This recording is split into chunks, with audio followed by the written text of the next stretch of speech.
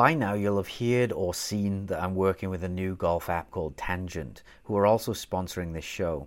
It's the smartest AI caddy in golf and is able to recommend not only clubs to hit, but target locations based on the math behind strokes gained and your own personal shot patterns. Unlike many other shot trackers, it also takes into account and adjusts for hazards that are out there. It has sensorless tracking with an amazing automatic swing detection that you can use with your Apple Watch or your phone without any need to buy any attachments for your clubs. And my favorite part, the post-round analysis data helps you immediately see where you can improve and gives you simple breakdowns that you can dive into if you want much more detail about your stats. It then links this data to recommendations and actual practice drills that you can use to improve. Getting measurable data for both on-course and practice drills makes Tangent one of the best game improvement ecosystems that I've ever seen. So download Tangent for free on the Apple App Store or at tangent.golf and use promo code SWEET30, that's SWEET 30, for 30% off. So you'll get a free trial, and if you like it and want to continue, it'll give you 30% off a subscription. So just try it out, play a few rounds with it, and I know you'll love it. So that's Tangent, TANGENT, and enter code SWEET30. Welcome back to another episode of The Sweet Spot. This week we are doing part 2 of our discussion on how to play different lies. If you haven't listened to part 1, go back and do that now because this episode won't make much sense to you. So we're going to pick up right where we left off after week 1. Shall we move on to bunkers? I'm the worst bunker player. So I've been thinking about this. I'm like, do I even want to? I shouldn't say that. I'm a pretty good fairway bunker player, but I am not a good greenside bunker player. Someone asked me on Twitter, how do you hit a 40, 50 yard bunker shot? I wrote back, pray. Oh. I know, yeah. I think that's the hardest. I think that is the hardest shot in golf. I've hit some okay ones in my life, but I've had a lot of doozies. So, do we want to start with fairway bunkers? Yeah, but this will be interesting because I bet you play this one differently to me. What do you do on a fairway bunker? So, on a fairway bunker, I'm thinking more like I'm always thinking ball first, then turf with iron play. But now I'm really thinking about it out of the fairway bunker. Like my focus is like really there.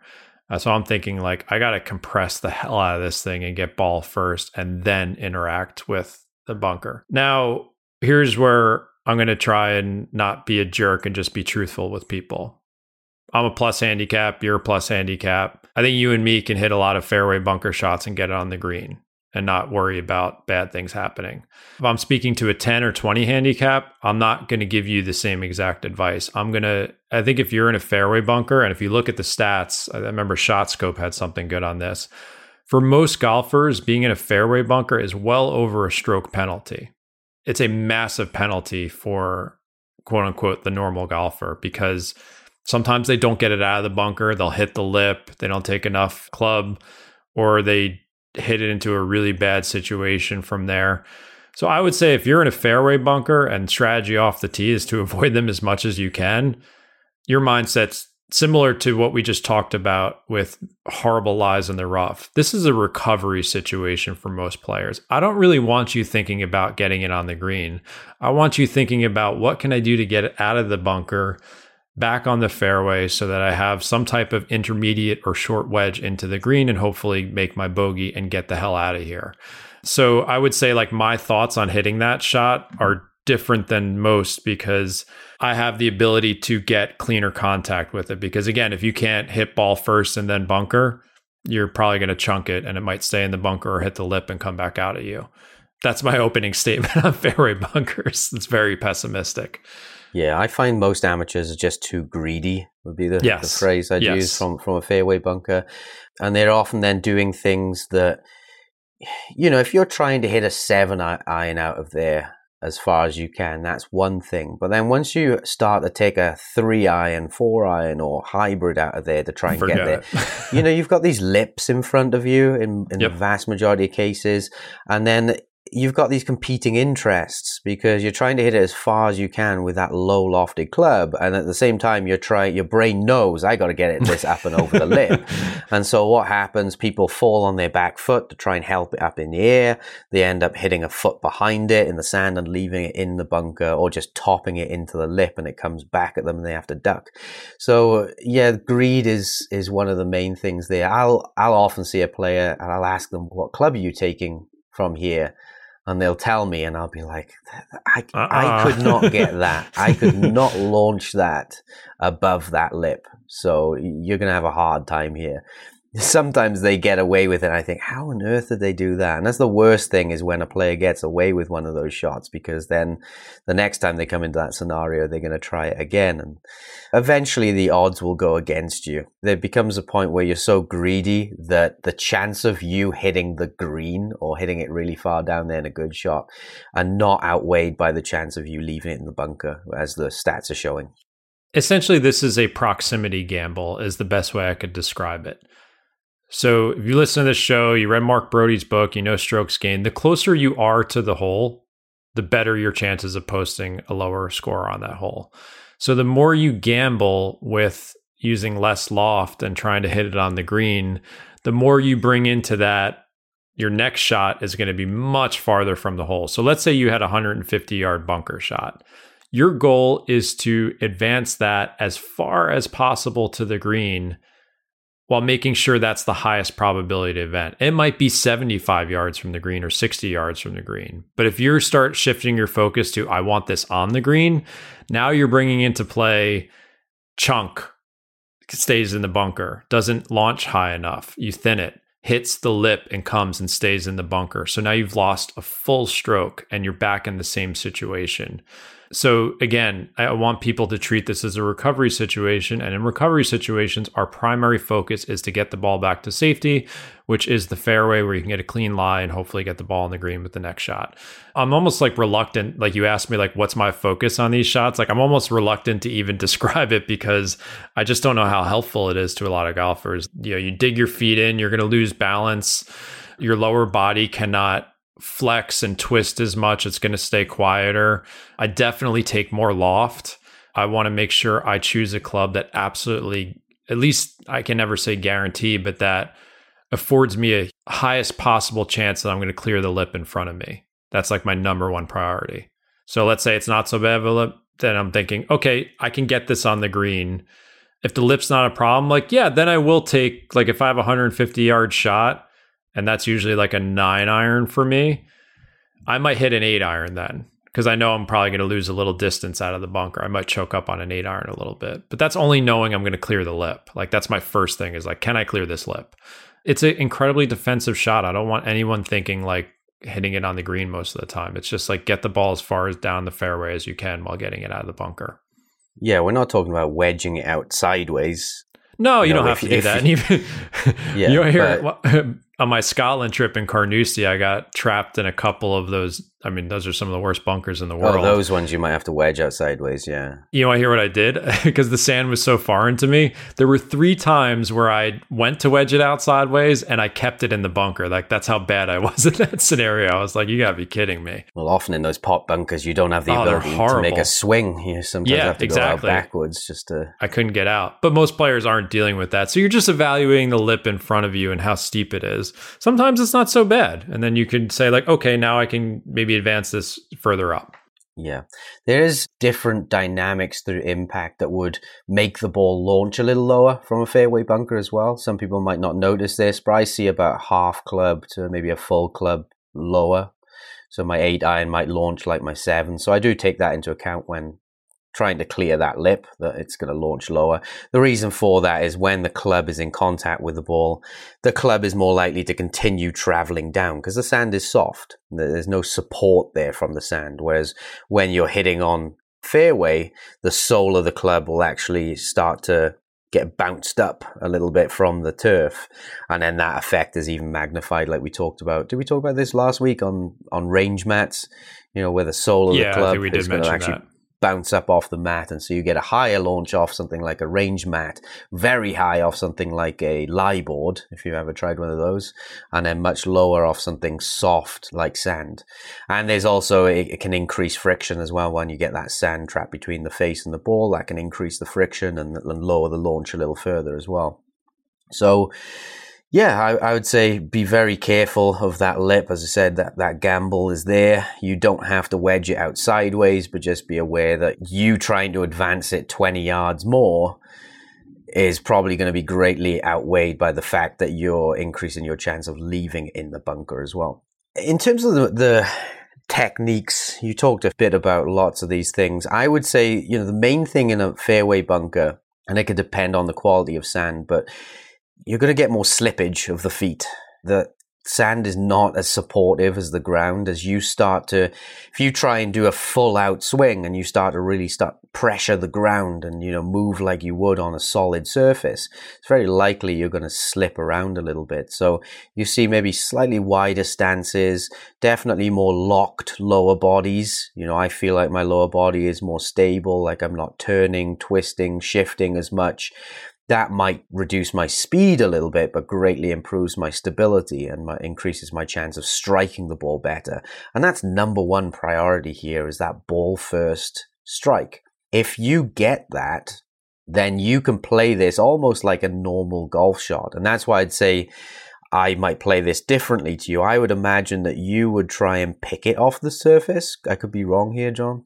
Do you try I'm not really thinking of picking it so much as more of I actually probably think of it even steeper sometimes, where I'm really trying to just dig into that ground in front of the ball. And that's evolved over the years as my club head deliveries change. But as I've gotten steeper with my angle of attack with my irons, I've become a better fairway bunker player. But yeah, I'm thinking I want to just trap the hell out of this thing almost.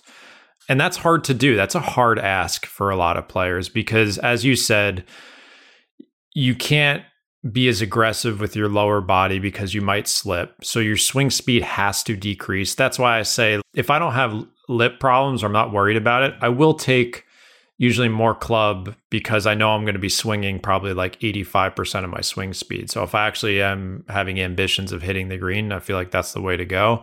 I will take an extra club because I know I'm just not going to swing it as fast. That's worked for me. But yeah, quiet lower body, ball first, then sand. Another thing, you mentioned the type of sand.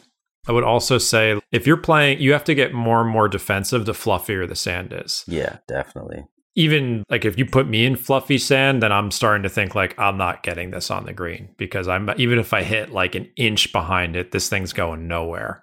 So the more fluffy the sand is, the more defensive I get. And if it's more firm, compact sand, then yeah, I'm thinking I could get a clean strike on this and hit it a decent distance. But again, let's be realistic with your ball striking abilities. If you took 100 golfers and you put them in a fairway bunker and said, now go hit that ball on the green from 150 yards, most of them aren't going to be able to do that. It's a really hard shot. I really do want to stress that. It's a good training aid. Yeah, that's what I was going to say. The good news is this is one of the best training things that you can do. I was very fortunate in Spain that I had a fairway bunker that I could go and take people into. And it was great just for feedback. I'd rake it with the back of the rake to make sure it's nice and flat. Then I'd draw a line in with a tee. And we could do lots of low point drills, trying to contact the ground in the right place. Yeah, if you practice out of that, I used to go out often, instead of hitting balls off the range mat, I used to try and blast them out of the fairway bunker full speed. The disadvantage is you might start to self-organize that a little bit more of a too stable approach with the lower body. You're not using the ground as effectively as you could, so it could reduce your speed. But it's a great drill for really zoning in and focusing on strike, that ball first, then turf strike. Because if you hit an inch behind it, you're going to get different results from different turfs. If you are an inch behind it on a range mat, then you're going to get an okay result. Whereas if you hit an inch behind it on the fairway bunker, it's going to drop 30, 40, sometimes 50%, depending on how fluffy it is. So yeah, it's really good for building your awareness. And if you have the opportunity to go and practice in a fairway bunker, I would strongly recommend it. Yeah, it's the ultimate test. Other things I've noticed, I don't know if this would be for some players, but this is more of like a pay attention to your tendencies thing. Because the lower body does get so quiet, similar to some of those side hill lies we discussed, I've noticed a tendency for me to shut my club face down and pull a lot of these shots. Yeah, I can see that. So I will take that into account if I am going for the green. That is definitely my tendency out of the bunker. But again, it's a fairway bunker is a massive penalty. It's a big, big, big penalty. The stats show it. Like, that's what they're there for. Your goal off the tee is to avoid them as much as possible. And when you get in it, get the hell out of it. That's it. Like, just get out of it. And I'd say on the topic of, some people teach or some people play trying to pick it, really just clip the ball off the surface. I've tested this. I mean, I've taught both methods to all golfers, and I found, yes, there's a subset of people who are better off trying to pick it. But for the most part, when you're trying to pick it, your low point tends to go back a little bit. And what happens is the picking part, it runs the risk of more thin bladed shots into the lip. Yep. And the fact that you're having your low point move back also runs the risk of clipping any grass between the ball and sand between the ball and the face. So you increase the risk of fat and thin shots with that. And I just don't find it to be effective. I'd rather take the other approach and almost get a little steeper on it. I place more weight on my front foot and I try and keep it there. So that avoids me needing to shift my weight into my left side throughout the swing. So if I take a wider stance, a little bit more weight, and I try and keep it there, almost stack and tiltish, that tends to improve the ground contact, tends to reduce a lot of the slippage from the sand. I just commit to hitting that ball first. I know if I hit that ball first, the ball's going to come out very similar to a normal golf shot. Yes, you run the risk of, okay, if you hit an inch behind, now it's going to come out nowhere. But I find that having taught that to lots and lots of golfers, they perform better overall when they take a slightly steeper approach in the fairway bunkers. Yeah, and also if you're conservative enough with your target, catching it a little heavy, if you've chosen the appropriate target relative to the lip, it's still going to come out like, let's say you only hit it 50 yards, like you'll still clear the lip. So I'm thinking, this is hard for me to describe to people, but let's say you did have a fairway bunker where like the lip, if you're looking at the green, and let's say the pin, for example, and that's the highest part of the lip. And let's face it, a lot of fairway bunkers are designed that way to get you to cheat a little bit and be more aggressive because you're like, oh, I want to hit the green. Whereas if you aimed a little bit left or right of that, now you're facing an area where the lip is almost non-existent or lower. That's where you have to play this trade-off because sometimes you're going to chunk it and sometimes you're going to hit it. A lot of guys and gals are going to just thin it and scull it really low. So pick the exit line that gives you the least chance of hitting that lip and coming back in the bunker. So if you chunk it a little bit, fine, you're in the fairway. You thin it a little bit, it probably gets out of the bunker too. I'm thinking back to Matt Fitzpatrick when he won the US Open last year. He had a 9. That was one of the best. Some people are saying like, oh, the lip wasn't that close to him. I mean, it was still a hard shot, but he had one of the best fairway bunker shots because they're tough shots. So you got to hit it so pure, such good contact. That was one of the best, I think, major championship shots I've seen in recent memory. Yeah, they're tough shots. And for that 50-yard in-between shot that someone was asking me about, I remember I hit one really good one. I was playing in the Long Island Open a few years ago, and I freaking zipped this thing. I think I was 70 yards out, and I hit a sand wedge, and I was like, don't scull it. And I just clipped it perfectly, went past the hole, and sucked it back. I think that was the only time in my life I've ever done that. I was really proud. I missed the birdie putt, unfortunately. It was a 6-footer I missed, but... yeah, that in-between wedge shot, I think that is, I'd say for most people, like take a little bit more loft, like you can take your gap wedge or pitching wedge and open the face up a little bit and just don't make an aggressive swing. Just get it the hell out of there. But that I find is that the hardest shot in golf, or one of them at least. It is, but let's face it. I mean, in my life, I've probably had less than 10 of those. Yeah, you don't, exactly. You don't doesn't happen that often. Exactly. It's not the type of shot you need to... like, this is another point about practice. Like, should people be practicing a ton of fairway bunker shots or intermediate? Like, you practice the situations you face on the course. And yeah, if your strategy is good, you're not going to have too many of those shots in general. So again, defensive, get out of the bunker, take your lumps and move on to the next one for the most part. You just can't practice it enough to make it where it's like, oh, I'm a really good fairway bunker player. Like that's for the pros to do. That's the difference between them making a paycheck or going home some weeks. Yeah. I mean, on the 40 to 60 yard bunker shot, how I play it would be I try and hit a little closer to the ball than normal. You know, on a greenside bunker, I might be hitting 2-3 inches behind. This one I that's hit when I skull it an inch behind. No, I think an inch behind gives me a good amount of leeway either side for myself at least. And then I give it a lot more energy, maybe 50% more energy. So if it's a 40 yard shot, I kind of play it like a 60, maybe 70 yard shot. Yeah, I just try and send the sand a little bit more forward, maybe not slam down into the sand as much, you know, just send a thinner layer of it more forward. So those are the ways that I play. I'm okay out of those, but as I said, it's happened like 10 times in my life. It's not really worth practicing or worrying about too much. Yeah, it's not a shot where you're like, how do I get this on the green 15 feet from the hole? Like if you did that, that's like, again, I'd be like elated with that result from a intermediate wedge shot bunker. Yeah, so yeah, sand, it's tough. And again, choose the exit strategy that gets you back to safety very quickly. And you don't need to have, you know, fancy techniques or anything like that. That'd be more of my thinking on those. Don't be a hero.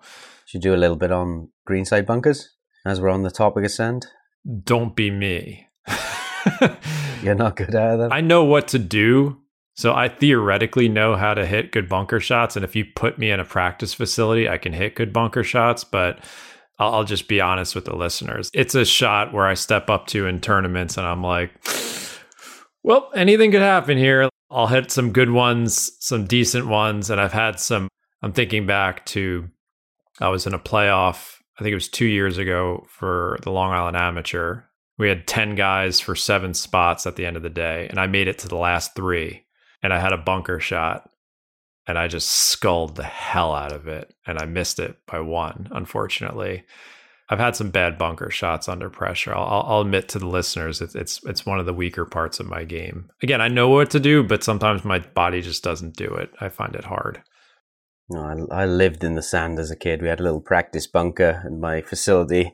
It wasn't a very big facility, but I spent a lot of time in that bunker. But I think the hardest thing for amateurs is just the inconsistency of the sand. You know, from course to course, it can vary a lot. From day to day, it can vary a lot. If you've had a little bit of rain, if it's more compacted, obviously the lies in the bunker, they're not pristine. People don't rake it. So you're facing a lot more difficulty as an amateur than you are as a pro. They have very nice bunkers, yeah. They got nice bunkers. Every hole is consistent. Some people argue, you know, it is a hazard, so it shouldn't be nice. I think a lot of people argue that PGA Tour setups or whatever pro tour should have harder bunker setups. They try and make them perfect. It's a hazard. That's why you can't ground your club. Yeah, I mean, it's true. I mean, for pros, the bunkers are so consistent that they'd rather be in a bunker than be coming out a long rough the other side of the bunker. You know, there's much less controllability. You can increase the consistency of spin from the bunker. The ball speed's more consistent as well. So the pros get an easy life, don't they? I think John Daly had a great tip. One of his tips was like, just try and hit it a little bit fat. He's like, open the face up and just trying a little bit fat. Like that works for me half the time. I just try and play a defensive chunk and run. Like that's my go-to. I just open the face up, expose the bounce of my sand wedge, which has a ton of bounce in it. I'm trying to experiment with a weaker grip now to expose even more bounce because I think that helps me. I have a very strong grip. And yeah, I just try and hit. Sometimes people said like, oh, hit a credit card behind the ball. I think the fluffier the sand, like the harder that is to do. But just open the face and try and chunk the ball a little bit. That's my thought. Yeah. Well, there's 2 methods. The traditional method has always been to really flash the face wide open. Yeah. Get the hands lower as well. Yep. So opening the face makes it go more right, but if you drop the hands down, it brings the club face back into neutral. The ball tends to come out more with the path from a bunker as well. So whichever direction you're swinging, the ball's going to come out off more that direction than with the face in general. Or at least it changes the percentages of those. I don't want to give too precise an answer there, but I would say the main thing I see with a lot of people when they use that method is they don't use enough speed. So you have to use a lot of speed with that because opening the face is going to cut down the distance. Now, there is a big advantage with this method is because you are using more speed, you can get away with less consistent ground contacts. So when you open the face and use a ton of speed, you can hit 2 inches behind, you can hit 4, even 5 inches behind sometimes, and you'll still get a reasonably consistent outcome. Whereas the other method that's more popular now is probably a simpler method for striking the ball is to actually have a square club face at address and just use more of an active hand release. So almost as if you're an underhand throwing the club head. And what that does is that underhand release adds loft and bounce to the club. You may have to have the ball a little farther back in the stance for that one, or less forwards, I would say, because the underhand release will make you contact the ground a little earlier. That can be a much easier way of swinging the club for most high handicappers, I say, mid handicappers. I mean, some professionals use this as well, so I don't want to denigrate that approach to the point of not using it. But I find the disadvantage with that approach is there tends to be less speed needed with that approach. And so when you have less speed, those 5 inches behind contacts, if you're ever to make them, they're not going to come out of the bunker. Yeah. So I personally have experimented with both options and I opt for the face wide open approach with a ton of speed. I just find I've got more control over it that way.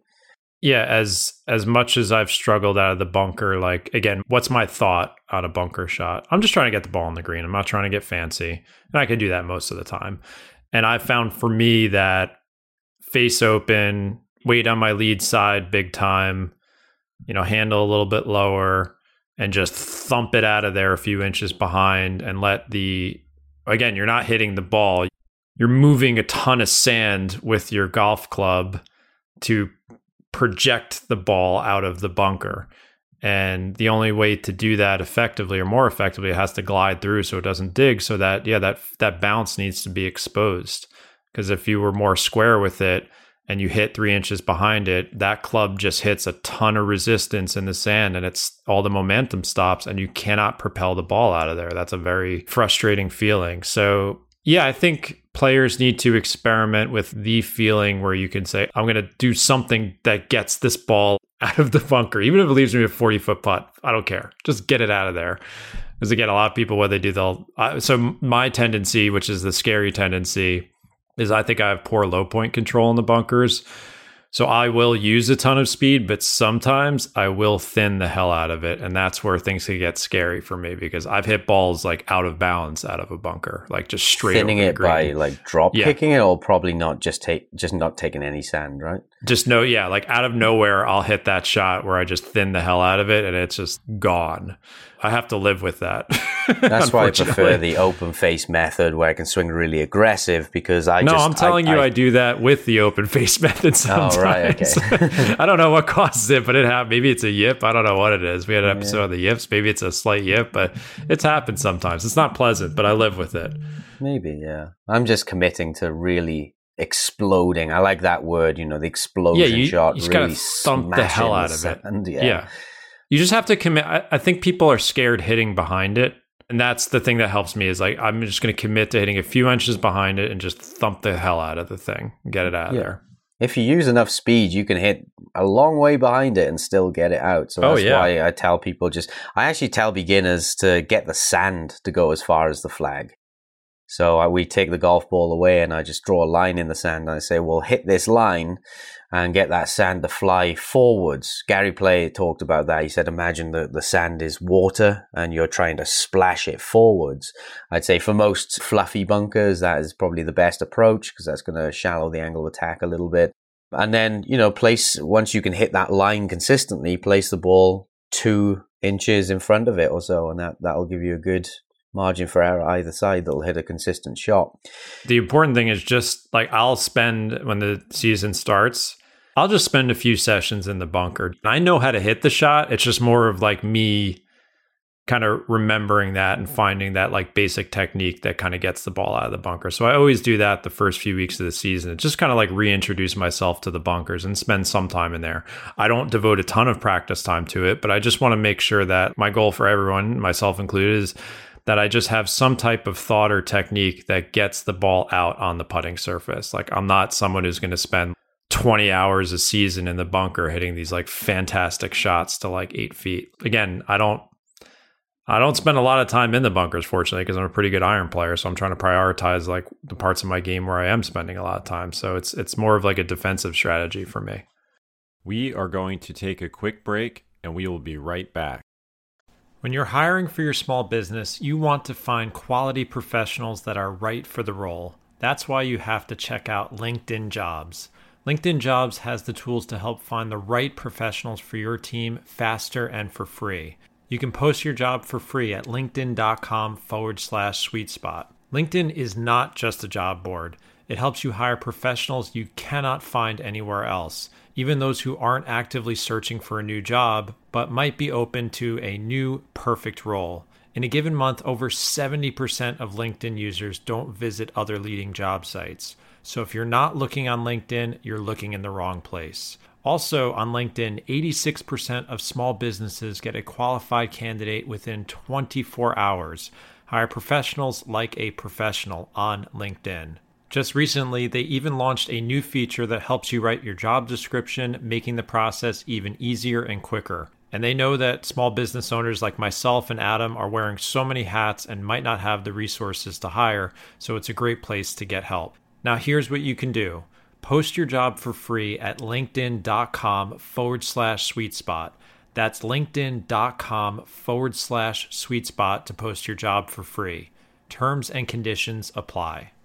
Yeah. The main thing for me with bunkers is knowing the type of sand. So I'll often, if you have a practice bunker, I'll get in there 5 minutes before, just make 5 or 10 swings or so, just to see how the sand is reacting. Because sometimes you get that really heavy, soft sand. Sometimes it's light and soft. Sometimes it's compacted. So just knowing how the ball is going to come out of that is important. If you find, lots of people find that club will dig in the sand and their club gets stuck in it, then, having a shallower angle of attack, so placing the ball a little more forwards, trying not to dig as much into the sand can help, and then keeping more bounce on the club as well. So using a club with higher bounce naturally, or using that open face method. When you open the face, that adds bounce to it as well. And then when you open the face, you can swing faster, so it's more likely to get through that heavy sand as well. Main keys I see with most people, they don't swing it hard enough in the bunker. Yep. It's a very tentative swing. Yeah. And when a pro is swinging, because pros are so efficient and they make everything look so easy, when a pro's hitting that 10-yard bunker shot and they're splashing the sand, they're probably swinging that sand wedge faster than most people could if they were trying to really whack it hard. So you're not going to swing it too hard in the bunker, really. The only caveat to that is maintain control. That ground contact control is important. But then the irony of that is the faster you swing it, the less control you need, because you can get away with a wider ground strike area. So lots of speed, people. Lots of speed and lots of loft. The plug, we could do the plugged lie. I was going to say... Oh, the fried egg, the plugged lie? Yeah, or even, in Britain a lot, you'll get where it's rained and the sand is really compacted. So the main change I would make in that type of sand, greenside bunker, I actually keep the face open. I don't square the face up. I know lots of people are like, oh, but won't it bounce? And no, it won't if you hit closer to the golf ball. So I adjust my aim point from, instead of 2 to 3 inches behind the golf ball, I go maybe an inch behind the golf ball. My brain becomes more focused on making that strike closer to the golf ball. And I use a steeper angle of attack. So I place the ball a little farther back in the stance than a normal bunker shot. I place a little bit more weight on the front foot. And I really commit to, I imagine the club is an aeroplane and it's just crash landing an inch behind. And as long as I use an open face, that ball will pop up in the air. And so I'm pretty decent, being a British player, and we often had to play on that compacted, wet sand. I got pretty good at it. So that's the approach I use, and that's what I recommend to most people. Yeah, I think with wetter sand, you definitely need to be closer to the ball for sure. A total buried shot, you got to get a ton of speed and just smack the hell out of all that sand, and it's just going to tumble out of there. No spin. You probably can't even keep it on the green. It's a hard shot, but you need a ton of speed to propel it out of there because the ball is just so buried in the sand. You need to like free it from there. Yeah, you've really got to whack it. Treat it like your second ball or third ball, because most people, they try and hit it too soft out of there. They leave it in, they do it again, and then all of a sudden they get really upset with themselves and really whack the next one, and it comes out beautifully. So that won't be your first shot.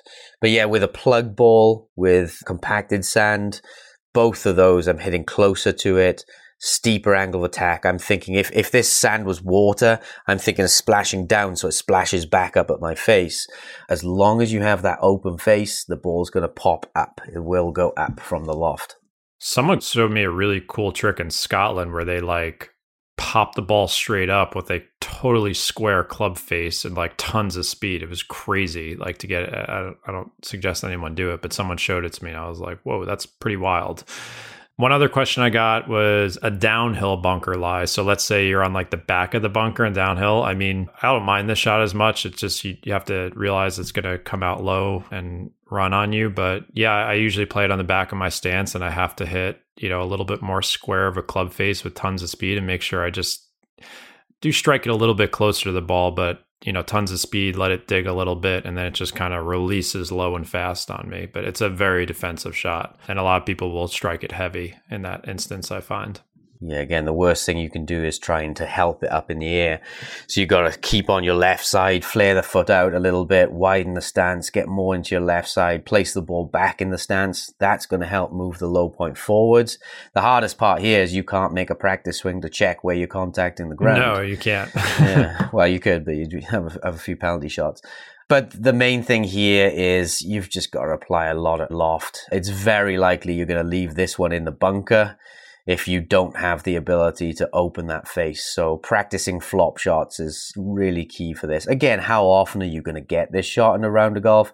You may just have to see it as I've hit it in the water, just try your best to get it on the green. But yeah, the ball's going to come out a lot lower, have a lot more run to it. So if you're on the back edge of the bunker and you've got a pin cut short, tight to that lip, forget it. Exactly. Yeah. No, not even the pros can do that one. And for most of the time, you're actually trying to clear the back lip with the club. You got to get that ball over the front lip. Steep. Yeah, in most cases, when you're on that downhill slope, your swing is impeded in some regard. So making lots of practice swings next to the golf ball where you don't hit the sand, but you're just seeing, how do I have to orient my body to clear this lip with a club head? And for the most part, that's going to be weight very forwards and staying there. So do not... lots of this goes into visualization as well, because you can imagine the player, they're doing their practice swings, focusing on their movement, focusing on what the club head is doing. And they get that locked in. But then what do? They get to the golf ball and their brain switches to, right, what do I want this golf ball to do?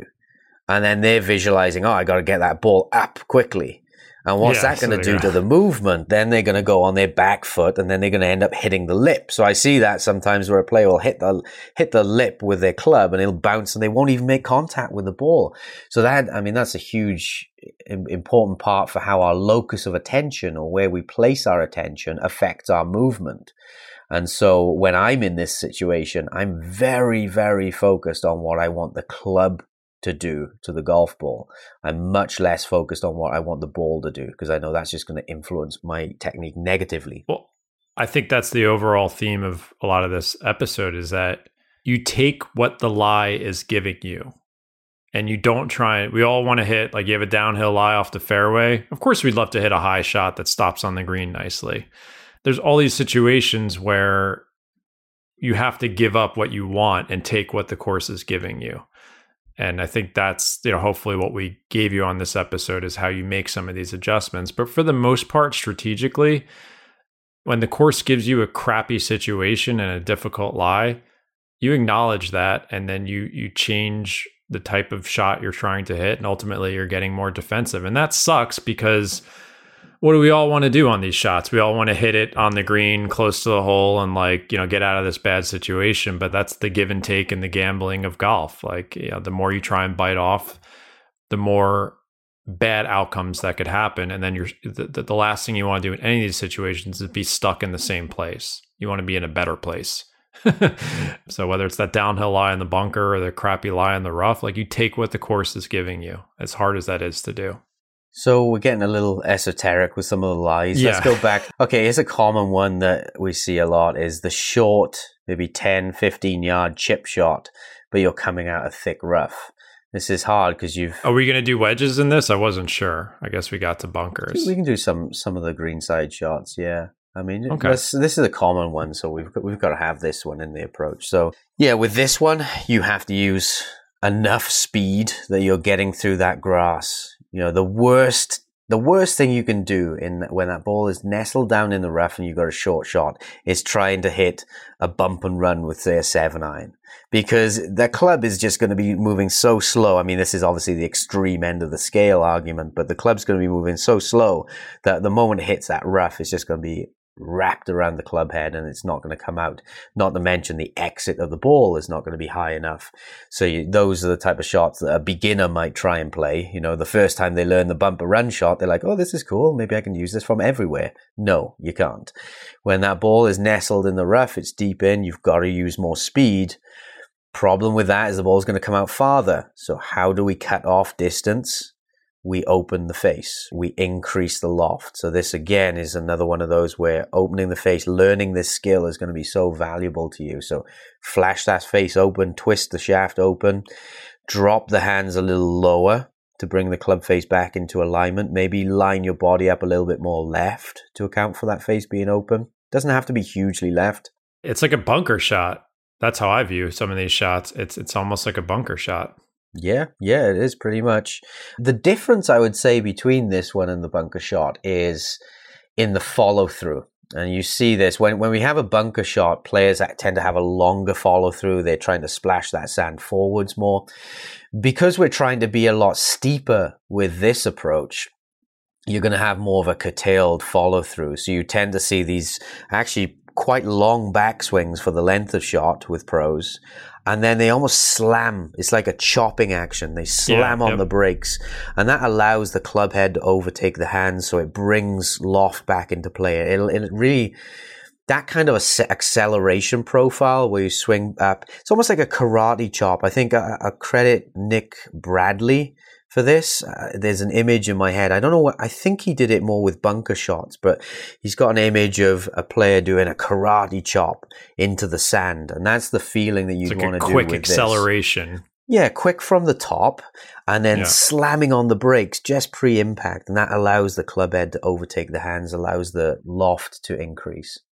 Yeah, I think the worst, and again, I guess it could works on Bermuda too. Not that I have a ton of Bermuda experience, but the worse the lie is in the rough, I think golfers get uncomfortable adding more speed because it feels like you're going to lose control and just like smash it 100 yards. And that's where those shots where you like, it goes 2 feet in front of you. And pros hit that too sometimes. So like they're close to the green.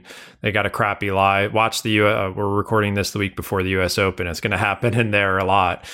You know, you're close to the green. You have a bad lie. You need to apply enough speed to pop the ball out of this rough without hitting it too hard that it goes over the green. And that's a tough ask for some golfers because they just feel very uncomfortable applying more speed. But yeah, the worse the lie, the more loft and speed you need is a good rule of thumb. And you need to practice them too. This is the kind of stuff I mess around in my backyard a lot with. Exactly, yeah. I find that, you know, if you have a decent lie from those and you need that high shot, then players tend to have more of a longer follow through.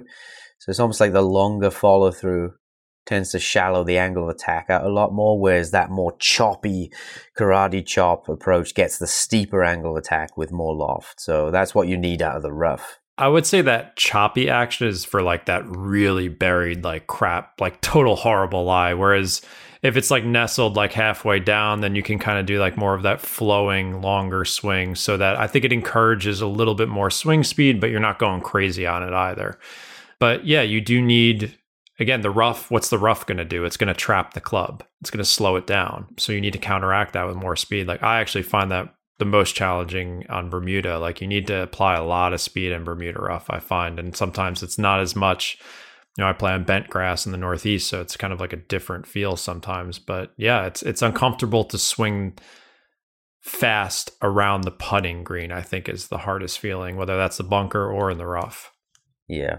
Exactly. Yeah, I mean, the consistent theme with both of those shots, the bad lie, the good lie, opening the face, using lots of speed. I would just, as I said, just slam on the brakes at impact. Try those two different shots. The one where you're slamming on the brakes through impact for the short trouble lie where the rough is longer, and then when you have a good lie, allowing that follow through to be a little bit longer, a little bit smoother, a little bit more flowing. Yeah, but I would say, I don't know if you agree with me, the way I think about it is like the higher the ball gets in the rough, the more like shallow and less loft I use. If the ball's propped up nicely on the rough, then I'm not going to try and get steep and slide underneath it. I'm almost taking more of like a putting stroke type thing where it's like a shallow descent.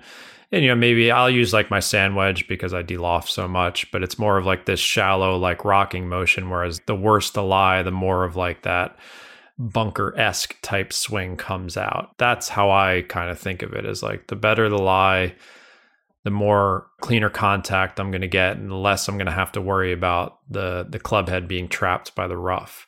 So I can get a little bit more shallow and a little less loft because I want to hit like a nice running shot. I don't like lofting it up. I think if you try and apply a lot of loft as the ball gets higher in the rough, that's where problems happen. So I think more of like that, I don't know, bump and run is the type word, but more of that, I'm going to get it on the putting surface and running longer on those type of shots. Yeah, you don't want to slide under it. I mean, most the last thing you want to do is slide under it. Yeah, most players use a lot of loft around the greens when they don't need it. If you need it, great, but if you don't use it. You keep the ball a little lower. And that's the benefit of like, you've got to spend some time of your golf season experimenting and see what works for you. See how the ball reacts with different clubs, and then choose the technique in the club. Again, our big goal around the greens with these shots is, and I put this in my book, a good shot from a green side, whether you're in the rough or wedge, you look at proximity numbers for like all golfers, 10 to 20 feet's pretty good. A pro only averages 7 or 8 feet from like very close to the green. That's their benchmark. It's a 50% chance of holding the putt. Exactly. So they're not getting up and down every time. So I want to really stress this, is that your goal with greenside wedges is getting the ball on the putting surface with a reasonable putt so that you don't 3-putt and you 2-putt for your bogey at worst, and then you have your chance to make your 1-putt par. A lot of that is just getting the ball in a 10, 15, 20-foot circle around the hole. Like, you don't need to be a hero. You don't need 20 different wedge shots. You need the technique and the club that just gets the ball on the putting surface with a reasonable putt. You don't have to go crazy with this, but you got to spend some time experimenting with different lies around the green and seeing how it reacts with your club head delivery and figure out the answers for you. Yeah, most of these things can be tested. Like, say you take the fairway bunker, do you pick it or do you smash it like a normal shot? Well, you can actually go out and test those if you have the practice facilities to do that. Test 20 balls with each different method and you'll see which one produces the best outcomes. You could even use strokes gained data to truly quantify it if you wanted to. All right. Did we get everything? I didn't think we were going to do wedges. Tight lies. Tight yeah. Oh, man. Tight lies. Okay. We haven't talked as much about bounce. I mean, those are the things that we're trying to influence in all of these lies, really. The angle of attack, are we going steeper? The loft, and then the bounce. Luckily, loft and bounce are usually tied in very close together, although you can change the club to change bounce as well. So when you're on a tight lie, you don't want to be using too much bounce, because for people who don't know what bounce is or visualization of it, it's how much is the leading edge sitting above where the club is resting on the ground. So there's lots of factors that go into the bounce: the thickness of the sole, the angle of the bounce, the grind as well.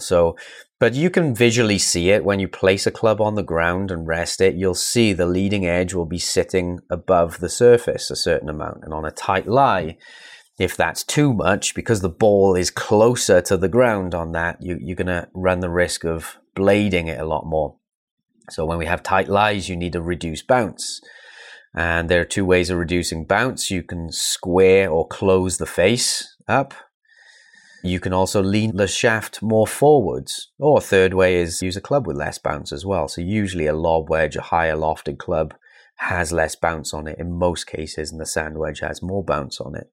Yeah, for me, as the lie gets tighter on the fairway, the more I will, again, adjusting for your tendencies. I've just found my problem is ground contact. So I will move the ball a little bit, like what you described, a little more shaft lean, a little bit back in my stance, and I can kind of trap it a little bit more. That might not work for some players. They might find that they are chunking it more. My problem is the skull. So that's what I'm trying to prevent against. So some players might have to play that shot right in the middle of their stance, like very neutral, kind of hands arriving to the ball at the same time, no shaft lean. Like that's something I think, again, you need to find the answer for you. What is the most comfortable club and technique that gives you a decent strike, gets the ball running on the green, and again, gives you that 10-footer, 20-footer, hopefully. So you need to spend some time on those lies, figuring that out, and then choose. You don't need to. I hate when people like go up to a shot around the green. They're like, which 4 shots am I going to do here? I'd rather you just have one to choose from, get pretty good at that, and then maybe think about the others. But I think most people can't do that. So yeah, with the tight lies, I also don't think this is a problem for a lot of golfers. Like, do most golf clubs have turf that's incredibly tight? It costs a lot of money to maintain a course like that. And most public municipal courses, even private courses, don't do that. You need to be playing at a pretty like high-end club to have really tight, crazy, firm fairways that are cut very close. So I think a lot of golfers have slightly hairy fairways to deal with, and you can slide the club underneath that a bit. You can use the bounce in those situations. Yeah, bounce is good. Bounce is your friend on normal shots. It allows you to get away with hitting too far behind the ball. Yep. But those dry links courses, I'm trying, probably Australia. I haven't played golf in Australia. I very much hope to, but like, yeah, those are the situations where you have probably like more of the dried out turf that's tighter, and you need to like nip it really nicely. And for me, that helps with just putting the ball a little bit back in the stance and hands forward. That might be horrible for someone else though. You don't know. Most of the time I find this tight lie somewhere around the green, maybe in an old divot or something. Someone's obviously hit a huge chunk shot, and now you find yourself in their old divot, or it's on the edge of the bunker. It didn't actually go in the bunker, and there can be some quite tight turf around there. So the hardest part with this, or the hardest shot to hit, is the high shot from a tight lie, because the high shot usually requires a lot of loft, but the tight lie requires less bounce. And so they're competing. When you increase the loft, you tend to increase the bounce. Yep. So that's where an advantage would be to have a lob wedge in your bag. Again, if you're not great with that club, then you just have to weigh it up and say, well, how often am I blading this lob wedge 50 yards over the green? Maybe it's just not worth using. But for better players, I think most people listening to this podcast are, you can use a lob wedge. And again, the focus of attention is really important here. When I'm on a tight lie, I'm trying to get that club to hit down as close to the ball as possible. You don't want to hit too far behind it, because then if you're reducing the bounce and you hit too far behind it, you're just going to completely chunk it. It's going to dig. It's not going to have any positive effect there from the bounce. So really reducing the bounce, but then becoming really hyper-focused on that ball first contact, or at least bouncing the club as close to the ball as possible. You also have to ask, what is the ball tight to?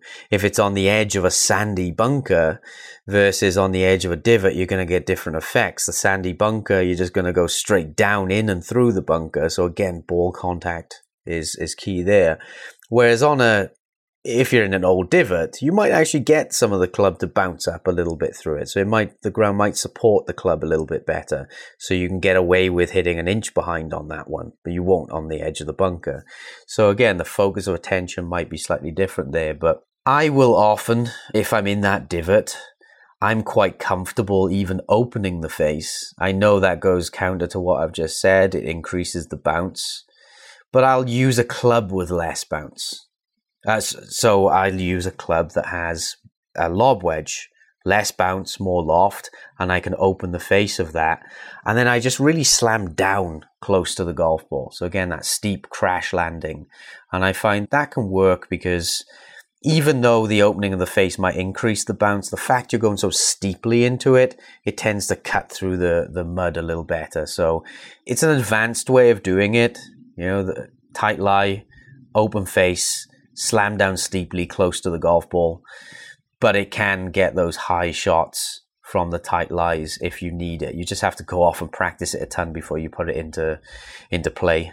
Yeah, I would say maybe not tight lie, just fairways in general. Like if you're on the fringe or fairways, like I think that's where you maybe have a lot of options, more options than the rough, let's say, because you could, if you have like a ton of green between you and the ball, you can hit a 7-iron like a putting stroke. You can even hit a hybrid. You could hit like an intermediate type shot with like a gap wedge or sand wedge. You can open the face with a lob wedge and hit a flop. Like you have so many options, but with that comes more opportunities to screw up. So my rallying call with wedge play for most players is start simple, start reliable, whatever gets the ball on the putting surface. And if you can prove to yourself that you have that shot, then you can entertain like adjusting clubs and opening the face and ball position and stuff like that.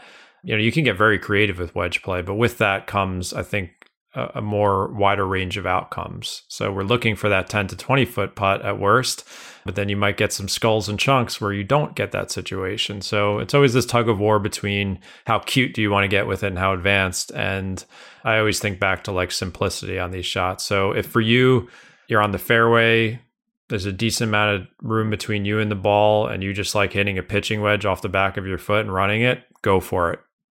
You like hitting a sand wedge or a lob wedge with more of like that neutral release and more loft, go for it if that's easier for you. That's how I like to think about these shots. You do have a lot of options. Yeah, it can become difficult for players because obviously they see each shot as its own set of commands. And I know that's kind of how we talked about in this podcast, you need a steeper attack, you do this, this, and this. I like to think more in terms of concepts. And the concepts are, how can I make the angle of attack steeper or shallower? How can I increase or reduce bounce? And how can I increase or reduce loft? I think if you understand those things, you can start to problem solve for each scenario. Because there are scenarios that we haven't talked about. Like, what if the ball is above your feet and on an uphill slope and in the rough and you need a high side and it's on there's so many different combinations of these that you can't really, we've tried in this episode, but you can't really go through every single lie, but you can go through certain concepts. And it's like the first thing I always do is look at what is the lie, because that limits you to what you can do. If you're on a tight lie, you've got to do certain things. If you're in deep rough, you've got to do certain things. So the lie is going to limit you. Then once you said, right, here's the lie, here's the angle of attack and bounce that I need, then you can start to go into, right, what can I get the ball to do from that angle of attack? If you've got a very steep angle of attack, it's harder to hit the higher shot. It's possible, but it's harder. And then you can start to go into, right, well, what can I do with the loft here? Can I change the club somehow to get the ball flight that I want? Can I open the face to get the ball flight that I want? If I open the face, what's going to happen to the bounce here? What bounce do I need? So you're constantly going back and forth between those, at least on short game shot, the three main variables of angle of attack, loft, and bounce. But you can achieve all of that with a like similar technique. Like it doesn't feel like you're doing, I think, that's the point we want to make, is that I don't feel like I have 7 different wedge swings around the green. I mostly am trying to do the same thing. It's just this, like, as Adam's saying, it's like kind of like a slight manipulation of what the lie is giving you. And again, that's earned through practice and the variability of lies you give yourself. And you're just trying to find the answer for yourself, like, oh, what's this little adjustment I can make in this buried rough lie where I can get the ball popping out a little bit better? Or if I have a tight lie around the green, maybe I just move the ball back in my stance. That helps me out. Or you keep it in the middle of your stance. Like you choose the options that give you the best, like, average results. I'm not looking, again, not spectacular, but the less chunks and skulls. And the more, okay, on the green, not so bad, like 10-footer, 15-footer, great. Some 3-footers in there, awesome too, obviously. When teaching people, I'm kind of just layering on knowledge. We start with a stock shot, and then we might go into, okay, well, this is how you can make the angle of attack steeper or shallower. And I might give them one variable, just placing the ball in a different part of the stance, for example. More forwards will make it shallower, more back will make it a little steeper. Then we might add on, you could also change your weight location. More on the left side will make it steeper, more neutral, or I don't like to go on the back foot, but more neutral will make it shallower. And so then we talk about, well, here's when you would need a steeper angle attack, here's when you need a shallower. Once we've done angle attack variables, we might move on to loft variables. And then once they're comfortable with those, we might go on to bounce variables. And then we start to look at combinations of these. So we just, start out with what's simple to you and then layer on knowledge as you get better. And you can layer on more different types of shots. Yes, setup. I mean, you can go back to our driver episode. So many things get taken care of with tee height and ball position and some other stuff with your driver to accommodate the shot you're trying to hit. So it's not like you're not doing this entirely different swing. You're just making a different setup to accommodate the needs of the shot. I guess the thing I always don't want people to have is this scenario like, oh, I got to do 7 different things technically different now. That's where I think people get into trouble. So hopefully that clears it up a little bit. I guess, is this a 2-parter now? Yep, it is. Is that what's happened here? We've done a 2-parter? Yeah. The decision just got made, folks. You're in part 2, but you already knew that by now if you made it this far. Yeah, I think we covered a lot. So if you made it this far, I think we gave you I guess our goal was to give you some baseline information and also some strategic information. And then you kind of have to do a little bit extra homework on your own to see your tendencies and what gets you the best results. But just my overarching thoughts on both episodes. You take what the course is giving you with these different lies. If necessary, like fairway bunkers or bad lies in the rough or a side hill lie that makes you uncomfortable, then strategically and club selection wise, you do get more conservative and you don't bite off more than you can chew because, again, a lot of golf is just reducing big mistakes. That is, it's not the birdies we make, it's the less bogeys, doubles, and triples we make that get our scores lower. And a lot of this happens in these lies. Like, I think these are really important episodes for everyone because these are ways you can, if you are in a situation that's less than optimal and you don't have that nice flat lie on the fairway with whatever club you're hitting, you need to accommodate what's going on in those shots and make better decisions. So hopefully we gave you some ideas on how to do that. Yeah. So just the main points for me, I suppose the overarching goals, again, when you're on these different lies, ball above your feet, ball below your feet, try and visualize how the ball would roll along the ground. That's going to change. That's going to show you the ball flight, or imagine tipping water on the ground. Which way is the water going to drain off? That's the way the ball would tend to go. I think the biggest thing here is ground contact. If you can strike that ball first, most of the issues go away. You just have to have the ability to adjust that ground contact based on what the lie is giving you. If the ball is on a downhill slope, you're more likely to bottom out early. And so having the ability to move that low point of your swing farther forwards is going to be key. And go off and practice these things. As I said, there's some overarching rules here that can help you determine without experience what's going to happen, but you have to go off and actually put yourself in these positions and practice them. You've seen those wedge mats, right? They're like a little wedge that you can turn and you can give yourself different lies. I mean, that would be the ideal situation to have one of those at your golf club. So if you can get your golf club to purchase one of those that you can go off and practice on it, that would be ideal. But yeah, making sure you get some experience yourself on these things. There's no substitute for that, really. All right, that wraps it up. Adam, where can everyone find you for further resources? AdamYoungGolf.com. The Strike Plan is a great resource for stuff that deals with this. As I said, the ground contact is such an important piece to the puzzle here that if you can get that good, then you're 90% of the way there. So yeah, check out the Strike Plan at AdamYoungGolf.com. And John, where can people find you? I guess I'm sending people to 4foundationsofgolf.com now. You get my book, get my video course. That's it. Thanks again, everyone who listens to the show, sends us your questions, your feedback. We appreciate it. And we will see you next time with a new episode.